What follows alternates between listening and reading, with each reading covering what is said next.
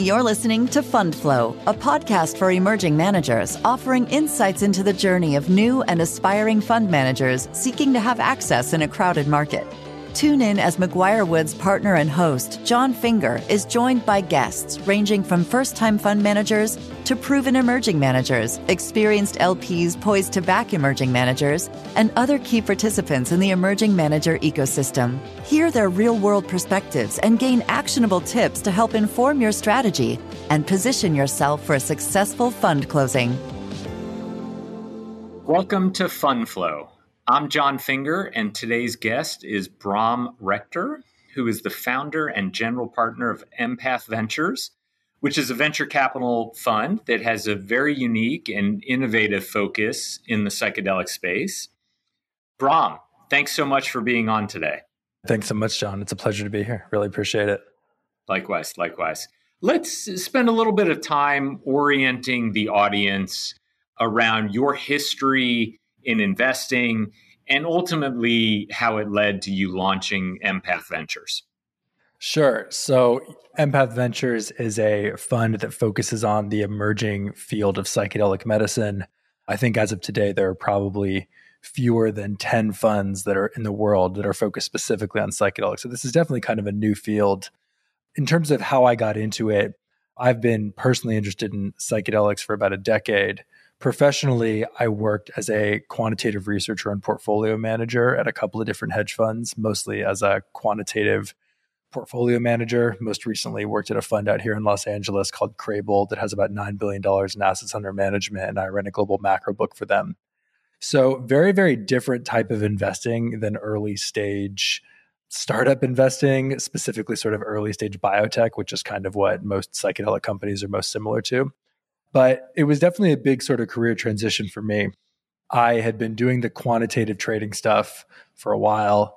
It was very interesting from an academic sense, but I didn't like this idea of just reducing everything down to pure numbers. I kind of felt like, you lose a lot when you do that. And I wanted to try getting involved with businesses on the private side where there's a bit more of a human element, if that makes sense. And so after a while of working in this quantitative hedge fund space, I ended up leaving in 2020, just knowing I wanted to do something new. Definitely did not have any plans to start a venture capital fund focused on psychedelic medicine at that time. But I left the job in 2020.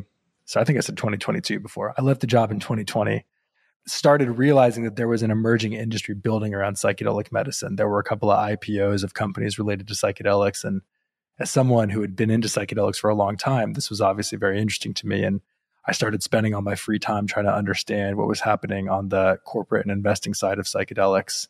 And one of the things that I did to help further my understanding was I started a podcast where I interviewed a lot of the founders and investors and other CEOs operating in the space. And the podcast got pretty popular because at the time it was really the only podcast focused on the business side of psychedelics. I started getting a lot of emails from people that listened to the podcast that said, hey, I've got some money I want to invest in psychedelic companies. What do you think I should do? And I also had startups reaching out saying, hey, we love your podcast. Can you help promote us or help us raise money? And I realized that maybe I should listen to what the market was telling me and start a fund, given the fact that I had basically potential LPs and potential deal flow coming to me. So that's sort of the backstory of how this whole thing got kicked off. Fast forward to September of last year, set up the infrastructure for a fund, got an advisory team around me, started raising money, got personal checks from some pretty interesting LPs, including Mark Andreessen and Chris Dixon at Andreessen Horowitz and Jim O'Shaughnessy of O'Shaughnessy Asset Management, and have invested in 10 companies so far. So starting from just a podcast with no real goal in mind, I've started to turn this into something that is turning out to be a real thing. Well, speaking of a podcast with no real goal in mind, but no, just appreciate the context. That's super helpful. Yeah. It's interesting to me in this time where it's clearly challenging fundraising, but at the same time, lots of opportunities and funds getting raised. I wanted to talk a little bit about, because of your sector specialty and how important that is as a general matter to LPs these days, I'd really like to talk about that conception phase of your strategy and what were some of the the triggers, hallmarks that really made you have conviction that there was an appetite for a committed fund and that would be best suited for what you were trying to do with your investment strategy? Was it just, what else was out there other than hearing from the market? What were some of the things going on in your mind? Yeah, so it's this, like I kind of mentioned in the beginning, the field of psychedelic medicine was something that I had been a big fan of and I guess participant in for almost a decade prior to launching the fund, and realizing that this was actually starting to become a real industry is what made me more interested in it from an investment side. So I saw a lot of signs. On the regulatory front, I saw that the FDA was starting to grant breakthrough therapy designation to a couple of different clinical trials of psychedelics for different mental health disorders. I saw that different states like Oregon were passing laws that were allowing psychedelics to be used in therapeutic contexts. So I saw these movements on both the regulatory and legislative sides that were kind of suggesting that psychedelic therapy was probably going to become a part of healthcare, or at least mental health care, over the next 3 to 5 years. And I started seeing news articles about big name investors like Peter Thiel and Christian Angermeyer putting money into psychedelic pharma companies. And I kind of felt like the train had left the station, but it was still moving slow enough that I could run and catch up and jump on, if that made sense. Sure. It is that sense where it's like, the door has closed behind us, but the door in front of us still hasn't quite yet opened yet. And I kind of realized that there was this opportunity to get in early on something that I really believed in personally, and that I was seeing other people start to believe in as well. In terms of realizing that there was an appetite for a fund, that came through having actual conversations with LPs. And, I started raising in September of last year when the market was kind of at its peak in many ways.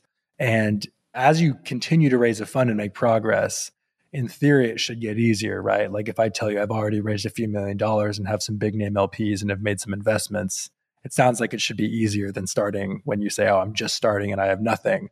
But there was just so much money flowing around back in September of last year that it was in some ways easier back then than it is now, right?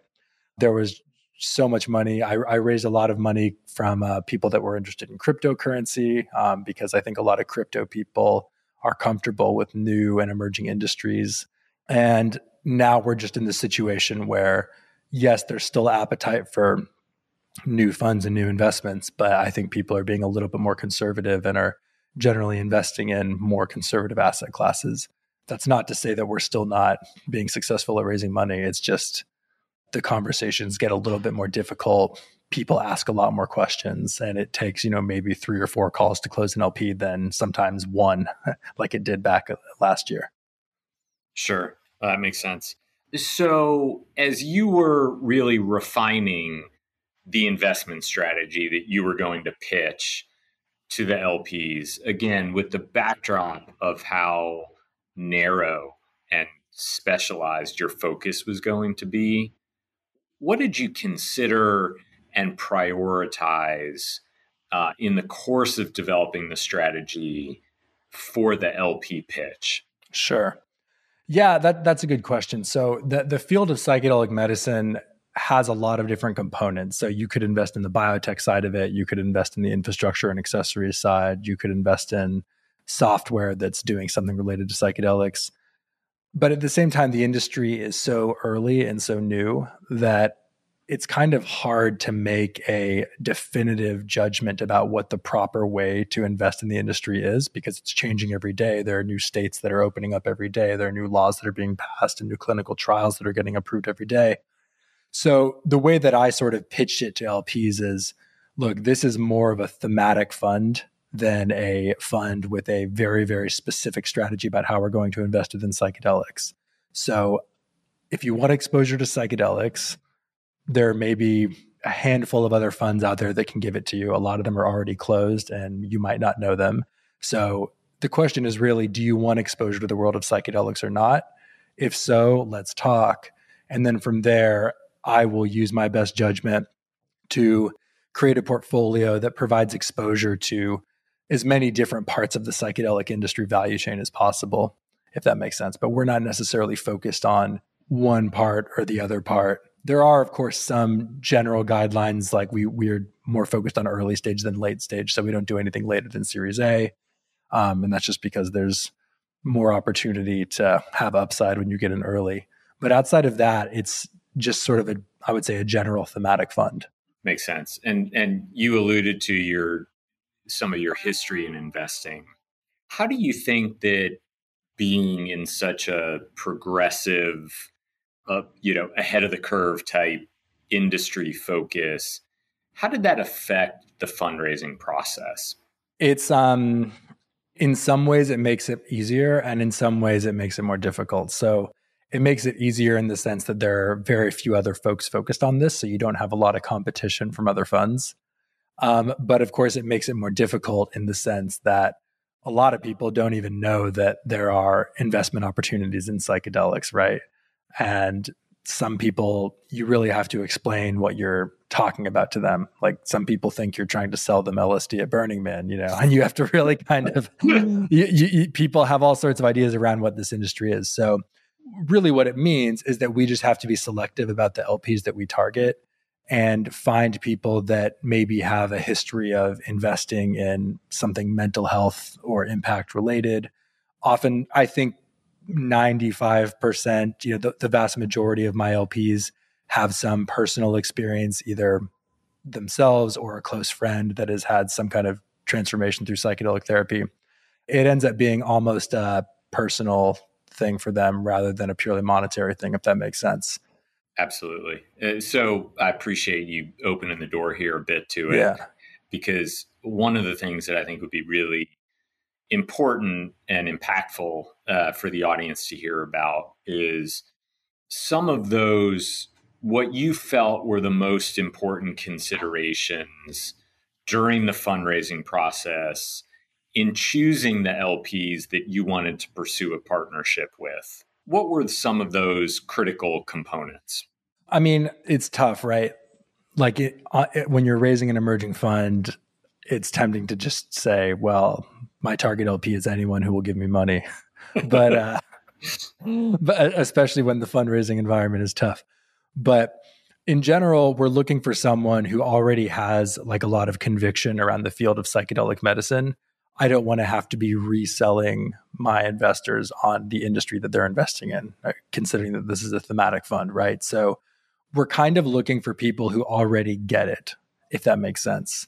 On top of that, of course, it's always good to have value add LPs. So a lot of these psychedelic companies are basically biotech companies that happen to be researching psychedelic drugs. So LPs that are familiar with biotech, that might have a network of folks that are well connected in the biotech industry that can help advise or make introductions to portfolio companies is always helpful. And during that process, we certainly see LPs, again, just in today's market, having a little bit of a higher hurdle, a little bit harder to get over that. So as you were a first-time fund manager in a relatively niche area, what were some of the expressed or frankly observed reasons that you thought LPs were not committing to your fund? And then also, how did you leverage some of those learnings throughout the fundraising process and maybe shift your pitch or otherwise take into account those things during your pitch? Yeah. So no one ever told me that they didn't invest because of me or a perceived sort of lack of confidence. Generally, the reasons were one of two things. Either they don't have conviction around the psychedelic space in general, so they just kind of don't believe in the industry, or maybe they believe in the medicinal power of psychedelics, but they don't think it's going to be a profitable industry. Or it was the classic, hey, we're in this recession, so all of our commitments are being paused until next year, right? So what I kind of learned is that I needed to have kind of materials on standby to share with folks that would maybe help them gain conviction around the idea of investing in psychedelics. And this is where turns out the podcast was really useful, because I have a lot of different episodes that I can point them to saying, hey, I know you said that you don't really understand how this idea of psychedelic drug development works. Well, I actually interviewed an expert on it. Why don't you listen to this and then tell me what you think? So having that sort of library of content to educate people around the industry that they're potentially investing in has been very, very powerful. And then in terms of personnel, having a good set of advisors is always helpful. People will sometimes ask, well, Brom, you have this experience doing quantitative trading at a hedge fund, but you're not some sort of scientist. Like, how do you evaluate these biotech companies? And having well-credentialed advisors that I can point to and say, well, actually, I don't do the technical due diligence on the biotech stuff. These folks here do. That oftentimes builds a lot of, trust and credibility. Makes sense. So that's all really helpful to people around the fundraise. I'd love to hear more about how Empath has evolved since its conception, and then, kind of through fundraise, and importantly now, into the investing cycle. What's been the evolution of the firm itself? Yeah. So when the firm started, it really was just me. It was a solo GP and no one else was really working with me. And I brought on some advisors that would help with various things, whether it was technical due diligence or whether it was making intros to potential LPs. And of course, we're still fundraising for the fund. We haven't closed yet, but we have raised a decent chunk of our target and have deployed into 10 different companies. So the workload has gotten significantly higher, as now I'm not just raising, but I'm also kind of managing this portfolio, trying to continuously produce content, trying to continue fundraising, et cetera. So I ended up making a full-time hire for someone who is basically an executive assistant / investor relations person that takes care of kind of the top of the LP funnel, doing a lot of cold outreach to family offices and high net worths, and also helps with podcast production and other things. We've brought on some folks that are not necessarily full-time, but involved much more significantly than the standard advisor might be, that does a lot of sort of portfolio tracking and really deep due diligence on some potential investments. And what that's meant for me is just that I am now at that stage that I think every sort of entrepreneur goes through, where you have to start kind of working both like in the business and on the business, meaning that there are people to manage, like communication to coordinate. And it's been kind of an interesting transition and learning experience for me. And one of the things that I know is important, I'd like to talk about your relationships and really the kind of value add that onboarding your venture advisors has brought to Empath. And in particular, either in addition to or as part of that, how has that intertwined with the deal sourcing angle here, right? Getting in early into these opportunities. Maybe talk about those dynamics. So the folks that I brought, I kind of have two different sets of advisors. There's the scientific advisors, which is, I think, pretty self-explanatory. And then the venture advisors that I kind of brought on. And these are folks that have experience both investing in a venture capital fund, but also starting their own venture capital fund. And, I had a lot of experience in the investment world through the hedge fund space, but it's a very different world than the early stage venture fund space. So these folks really helped advise me on how to set up the fund, what's sort of the right way to do things, what's normal, what's not normal, helped educate me on red flags to look out for when doing deals, et cetera. And then they also provided a lot of very, very core introductions to some of the, especially early LPs. Because of the unique nature of this space, the psychedelics world, like I said, it's a super small space and there are only a handful of investors focusing on it full time. The deal flow has largely come from just the presence that I have built up within the psychedelics world through the podcast and social media accounts. The deal flow hasn't come as much from the advisors, although there have been, I think, maybe one or two that has.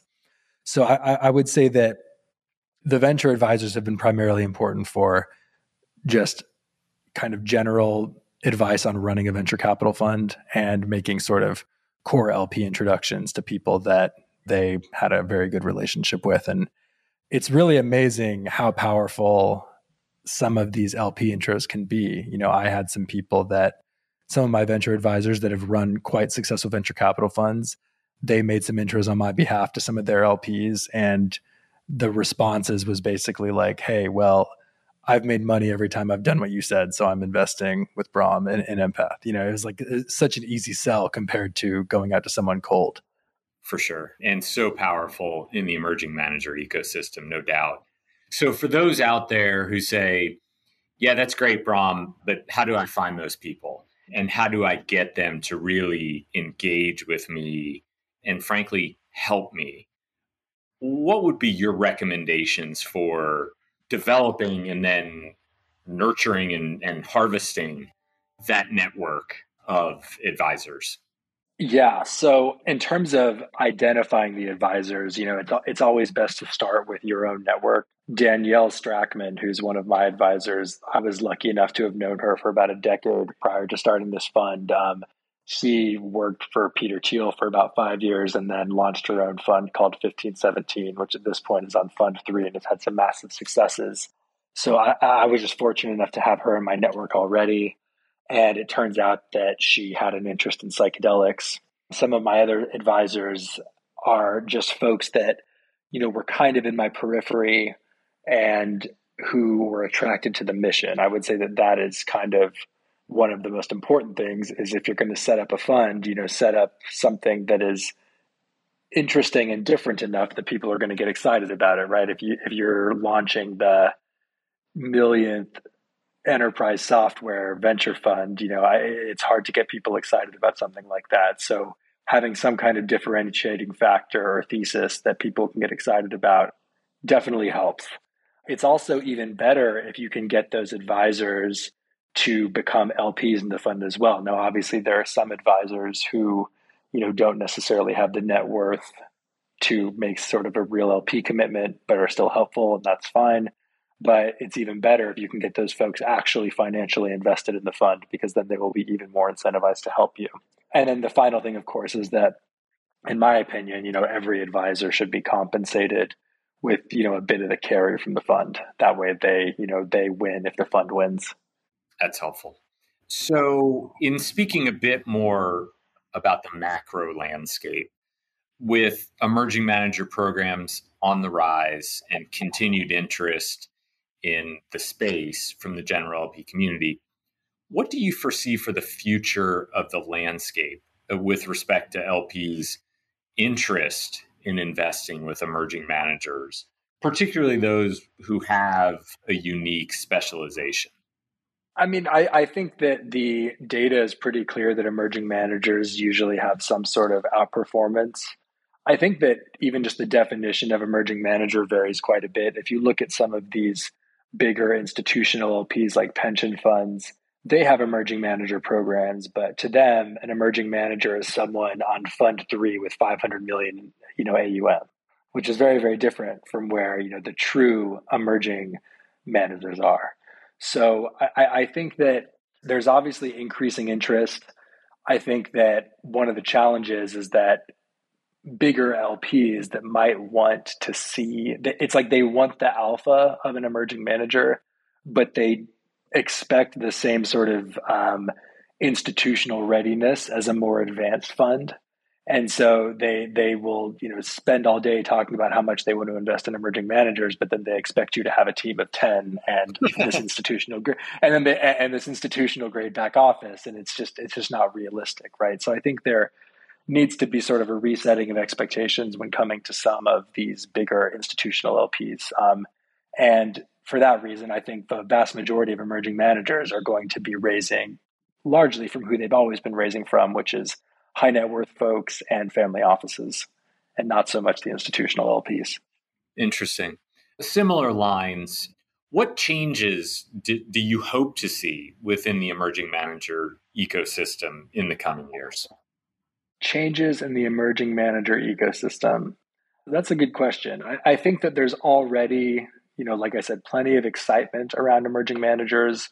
We're even over the past 2 or 3 years, there was this trend of solo capitalists or people that are, just kind of one-man shows running these $5 to $10 million funds. And there was a lot of excitement around that.